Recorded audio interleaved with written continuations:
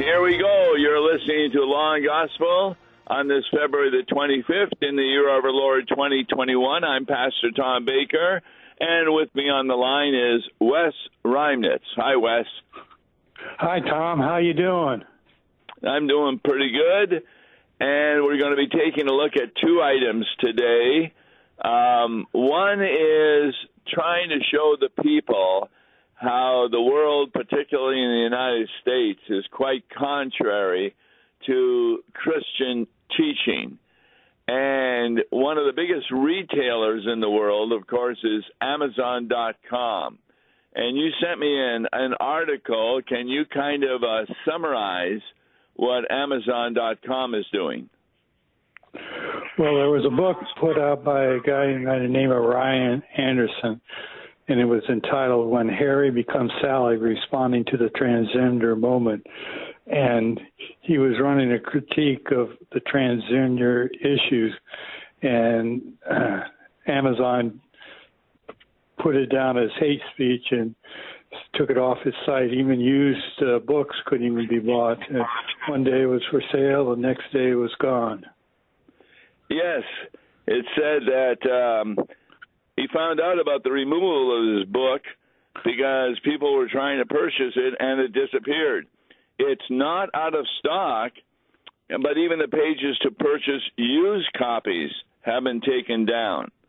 And so the pages are gone because it is criticizing what the Biden administration wants to do about indicating that there's civil rights for people who are transgenders. So if a girl wants to be a boy, then you cannot speak out against it. And that's really what the book is all about. The book had earned praise from prominent medical experts and legal scholars, but what seems to matter, Anderson suggests, is whether one dissents from the new sexual orthodoxy. And that new sexual orthodoxy, of course, is talking about that if a male or female young person wants to decide to become the other gender, they can go ahead and do that. That's the new sexual orthodoxy. And what's interesting is the book's been out in publication for 3 years. It's just recently they've taken issue with it. Well, that's because the House of Representatives is set to vote this week on what they call the Equality Act, legislation backed by President Joe Biden that would codify sexual orientation and gender identity as protected classes under civil rights law. And that means that Christians can be persecuted if we go against the civil rights laws. Kind of reminds me of a prophet from a couple of years ago, within the last 2 years, that said that in Canada they were fining and jailing those speaking out on homosexuality, and it was going to come to America the same way. You know that person? Yeah, there were a number of radio programs that every time they spoke against the immorality, Canada would take them off the air. So there's no doubt that that's happening a lot in Canada, and it's kind of being done now by the government in the United States. The freedom of speech seems to be going out the door under this Biden administration. Yeah, I would agree that, and that causes a certain amount of predicament for the Christian. Where is the Christian to go then at that point? Yes. Now, Amazon did respond as to why they took the book off of their list. It said, "We carefully consider the types of content we make available in our stores and review our approach regularly, listening to concerns from our customers. And we reserve the right to remove content from sale if we determine it creates a poor customer experience." Now, that's just gobbledygook to say that if you're not going to go with this new immorality, we're going to remove your book from our sale, because there is tremendous, well, what shall I say, customer lack of experience on the part of Christians in concern to these books. But it seems that the Christian response isn't as important as they're getting a response from homosexuals, transgender people, and others. And that's a good point that you're bringing out. Kind of reminds me of a book by Alvin J. Smith.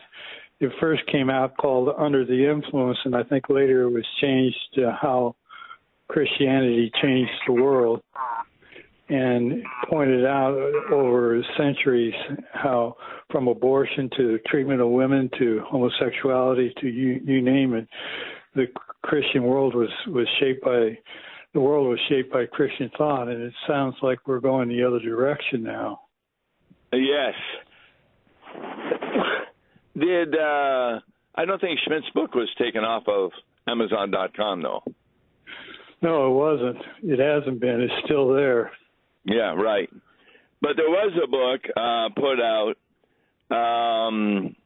in 2018, Let Harry Become Sally, and it's still available.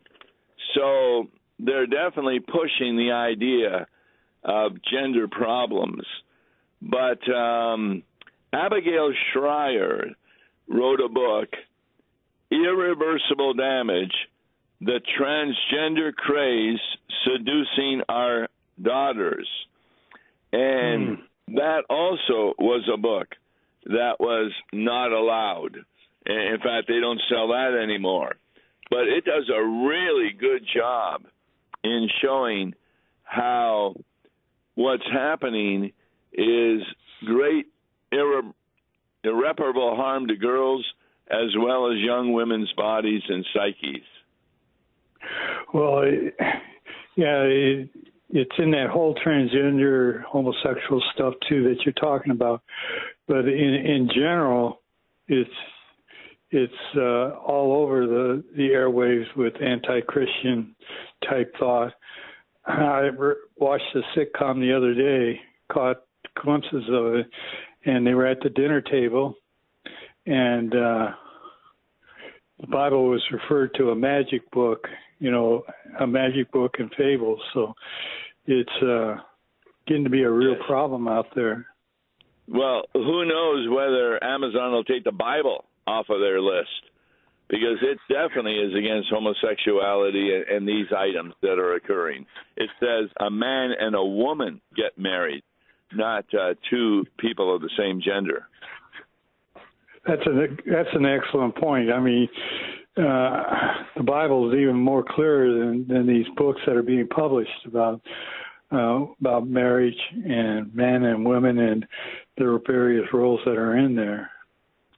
Another section of books that they have removed, there were men and women who once identified themselves as LGBT, but they had stories of transformation because of Jesus Christ.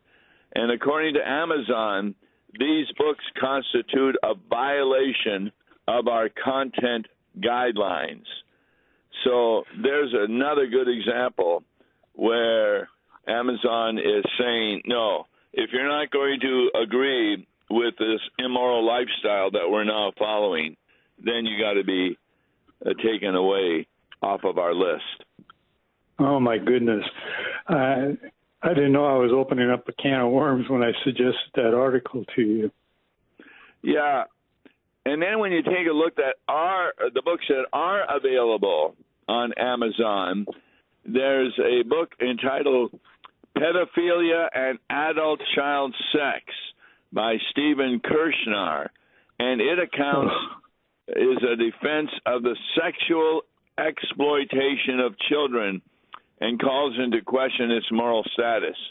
And I think it was almost a year ago that I mentioned that after gay marriage, the next thing is going to be pedophilia. That will no longer become against the laws of the land. And that flies in the face of New Testament, where Paul and Corinthians and various other epistles talk about fleeing sexual immorality. Yes. The fact is as you said, many people no longer regard the Bible as God's word, and therefore what it has to say is something that they're just simply ignoring, and they really ought not be doing that. In fact, we ought to look at a passage that you also mentioned from 2 Corinthians chapter 5, because it makes a law and gospel distinction that's sometimes misunderstood, because it says in verse 6 that we walk by faith, not by sight. And a lot of people may not understand why Paul says that. What's the difference by walking by sight versus walking by faith? Well, sight, I would probably put in the generality of temporal, the things that we see going on around us, and or seeing is believing, so to speak. But faith is trust in the promises of the gospel of Jesus Christ. In particular, the word is the word, as St. Augustine would say. Yes, in fact, the verse itself says, "We are always of good courage. We know that while we are at home in the body, we are away from the Lord, for we walk by faith, not by sight." Now, even the disciples, when they could see Jesus, still misunderstood his mission. They had no understanding from the Old Testament that Jesus had come to die on a cross. And that astonished them, and they even, like Peter did, criticized Jesus for that. So even living by sight in the body isn't appropriate if you're not living by faith in the Word of God. I've said it this way: do not judge God or try to figure him out on the basis of your experience, but rather on the promises of the Word of God. Word. Yeah, very well said. And what got me onto that 2 Corinthians chapter 5 passage was just what you had talked about yesterday with Mark Smith on that hymn of that pastor who faced persecution for believing in his rights, and we're going to see that going on with Christians in our society, and we're going to have to walk by faith. Yeah, I don't know whether the civil rights law they're trying to pass now, the new one, does that take both the House and the Senate to okay that? Yep. Or are you aware? It has to pass both houses, and then if passed by both places, then it goes to the president for signing. Okay. Well, hopefully the Senate would say no to this, because it really is going to ruin the lives of many people with this new civil rights idea, because we're not walking by faith. To walk by faith, the word faith in the Bible is just another word for trust. So what do we trust in the Bible that we walk by? Well, we trust in the promises of the gospel that our sins are forgiven through Jesus. There is no, how shall I put, evidence for that. When you look at other people in the congregation, and there's no evidence that their sins have been forgiven except the Word of God. And so there's really not much evidence at all in the Bible as to what the Bible says, because it's so contrary to human reason. And hearing you talk about it reminds me of our worship services, where at the beginning we confess our sins as a poor, miserable sinner, that it's all that we are sinful mankind. and we don't make a distinction one way or the other on what is sin and not sin. Yes, this is really important to begin a worship service. In fact, every time you have the Lord's Supper, we would occasionally have matins. That's a worship service that does not have the Lord's Supper involved with it. But when we went to every Sunday Lord's Supper, we would then go through the matins, and after the sermon, we would pop back over to the confession of sin and the absolution, and then go into the menu for the Lord's Supper, because that's a requirement that someone who's taking the Lord's Supper recognizes that they are a sinner in need of the forgiveness of sins. And in that absolution, we hear, in the stead and by the command of my Lord Jesus Christ, it's the command of Lord Jesus Christ that we receive the forgiveness. And that's found when Jesus says to the disciples, whosoever sins you remit, they are remitted. And whosoever sins you retain, they are retained. Now, why would a pastor retain or refuse to forgive someone's sins? Well, it would have to be because that they're unrepentant of their Excellent. sins. Yep. Unrepentance would mean not only are they not sorry for the sin, they don't even recognize it as a sin. And this Amazon paper that is being discussed that you gave to us really shows that Amazon doesn't recognize same-sex marriage as sin, and therefore they reverse it. In fact, it reminds me of Sodom and Gomorrah. God says something about Sodom and Gomorrah that's going on today, namely that once they thought those things were right to do, they now reverse them. And what they thought was wrong to do, they now think they can go ahead and do it. Oh, yeah. In fact, when you read it out of the Genesis account, long before the destruction of Sodom and Gomorrah, already they were talking about the wickedness that was going on in there. And you remember when Lot and those cities were carried off by were carried off by those foreign kings, and Abraham came and got the kings, released them, sent them back, and the leader of Sodom was going to give Abraham some free booty so that he could give a free offering, and Abraham rejected it. Yes. Yeah, we don't often reject gifts, but I think sometimes we need to. I had made a mistake in my ministry. Well, many mistakes probably. But we had a second church building, and its front door wasn't looking very good. And we actually got a gift from a stranger, not a Christian, who was giving us $500 to fix our front door. And I knew who he was in this kind of thing, and I made the mistake of taking the money instead of visiting him, thanking him for his generosity and seeing whether or not he'd be available to become a member of the church.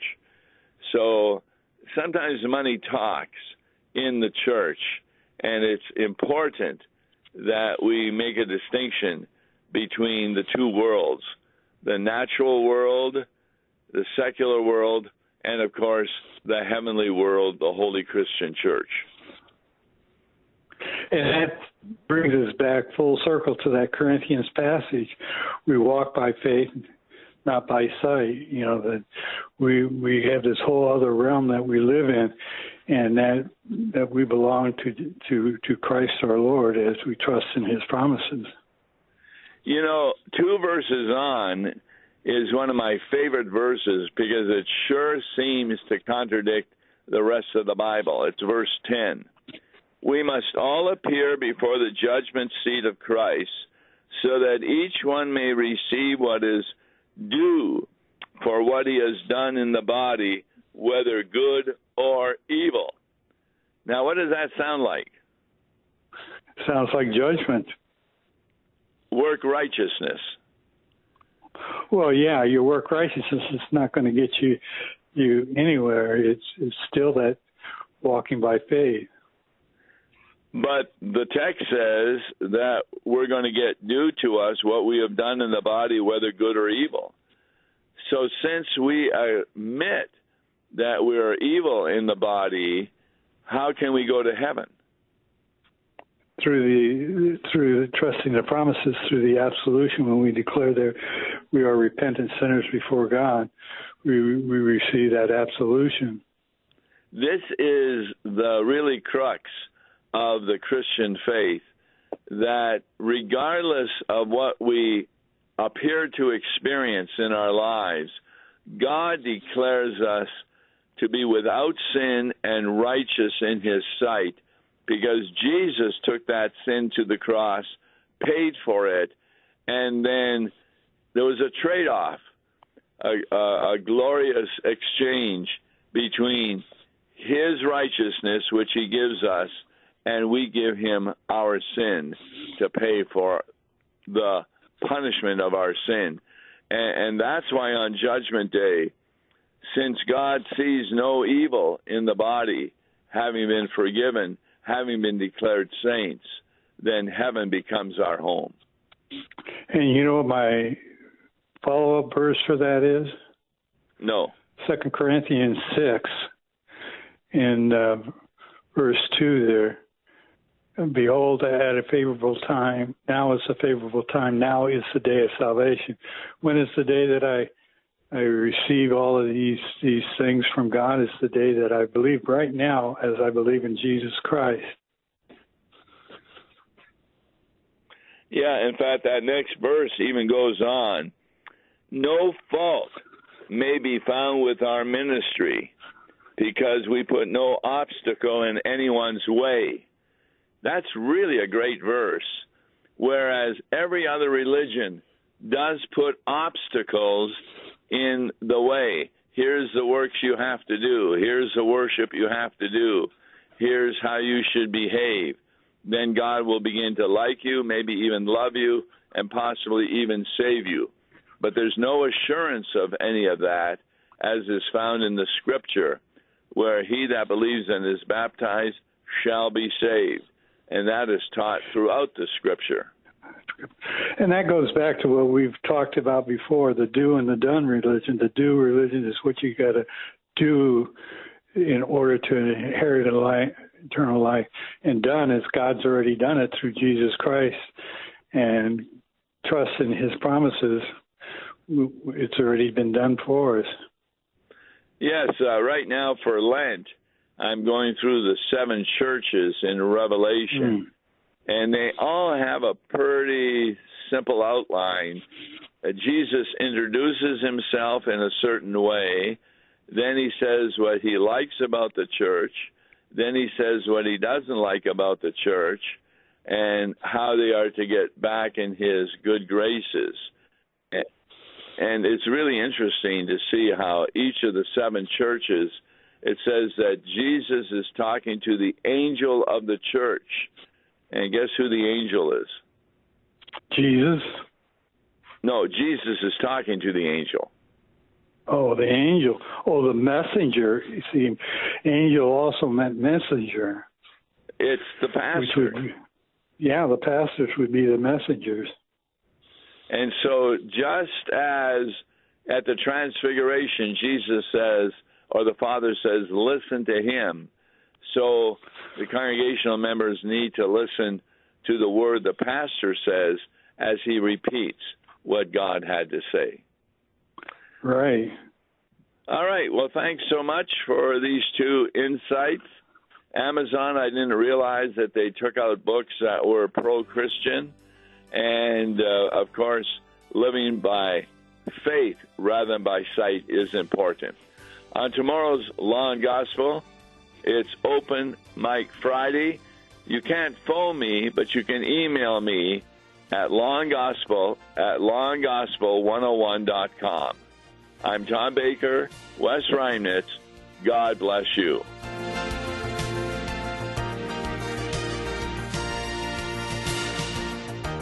Listen to Law and Gospel each weekday morning at 9:30 on KFUO. For a tax-deductible gift to Law and Gospel, please make your check payable to Concordia Mission Society and mail it to Tom Baker, P.O. Box 28910, St. Louis, Missouri 63132. To give online, visit lawandgospel101.com or call toll-free 1-877-267-1962.